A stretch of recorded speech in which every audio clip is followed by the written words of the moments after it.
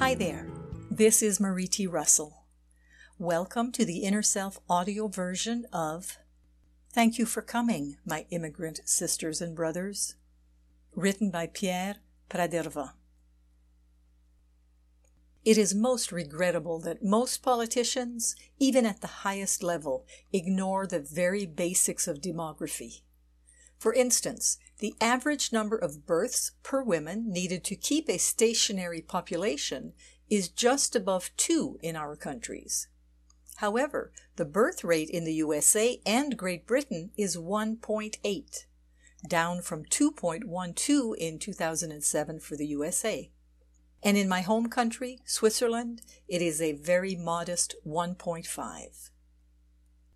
Without the welcome arrival of immigrants, our countries would slowly empty themselves of their population. In Germany, thanks to the massive and very recent increased influx of immigrants and refugees, the birth rate shot up from a low of 1.39 in 2010, at the time one of the lowest, if not the lowest in the world, to 1.5 in 2016. But that's purely the material side of the picture. Non-duality. There is, of course, for the readers of this blog, a spiritual dimension which is as important, if not much more so. In the non-dual vision of spirituality presented so well in the West by, for example, the great American mystic and healer Joel Goldsmith, both my neighbor and I are not separate entities, but the same divine entity, the Godhead, expressing itself in its infinite multiplicity, which nevertheless remains one as the waves in the ocean.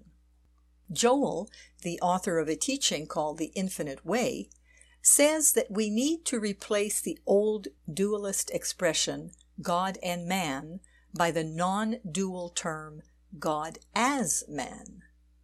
Do you not find it infinitely comforting to think of yourself as God expressing herself as you? I suggest you make it a theme of a coming meditation. And of course, the secret is to feel yourself as the divine expressing herself, not think about it. And if it is true of yourself, it is equally true of the Afghan or Central American refugee. Love your neighbor as yourself?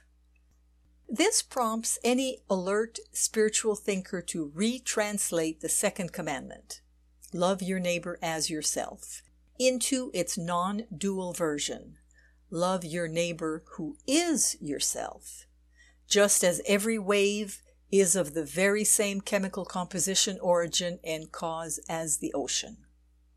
That is why, from a spiritual point of view, it is extremely narrow and an expression of one's own fear to point to a Honduran immigrant or Syrian refugee as if she or he were some alien body against which one needs to build protective walls, be the walls legal, physical, cultural, or whatever. Let's start looking at them as God smiling at us.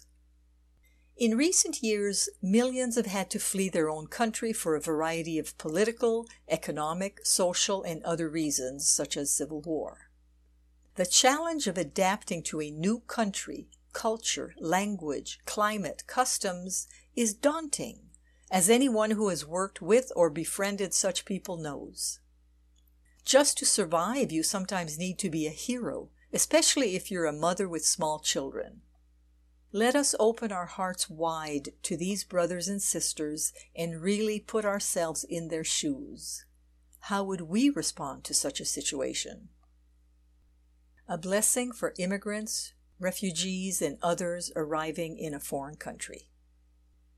We bless all those who have had to flee their homes and are attempting to adapt to a completely new setting. We bless them in their unwavering courage, sheer grit, perseverance, and stamina in face of the huge obstacles facing them daily. We bless them in their innate intelligence and adaptability when facing complex rules and regulations, customs that seem to them really strange, if not utterly bizarre. We bless them in their equanimity and strength when facing outright hostility from nationals resenting their presence out of fear or ignorance.